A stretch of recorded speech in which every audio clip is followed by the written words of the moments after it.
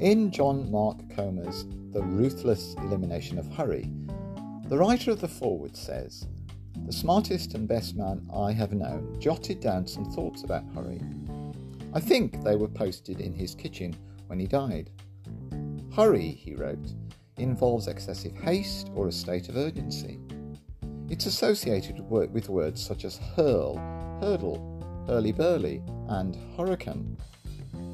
He defined it as a state of frantic effort one falls into in response to inadequacy, fear, and guilt.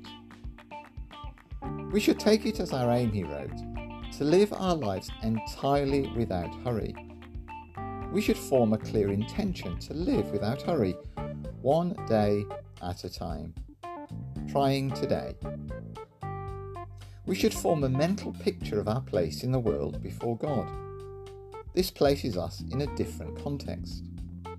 Psalm 23 does not say, 'The Lord is my shepherd, therefore I gotta run faster.' Shepherds rarely run, good ones anyway. He said to begin to eliminate things you have to do. He said it was important to not be afraid of doing nothing. He said to plan on such things. He said it would be important to deal with the panic of not being busy." Comer's book is a bestseller, and I wonder why. I'm guessing because many of us believers are recognizing and owning up to a problem. We've got sucked into the mania, the freneticism, the must-do now madness of the world around us. And so, if we're going to take seriously the words of Psalm 1, to experience blessing will mean we need to be able to insist on, choose to stop. The thing is, we generally bring our hurriedness into our time with God. I've done that.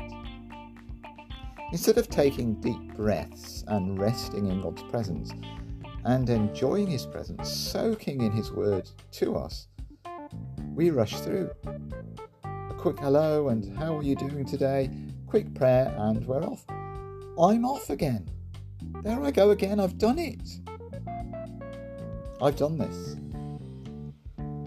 And all I can say is that when we ruthlessly choose to slow down, give focused time with our Saviour and His Word, the rest of the day is so much better, so much more blessed. I'm having to ruthlessly cut out certain foods right now.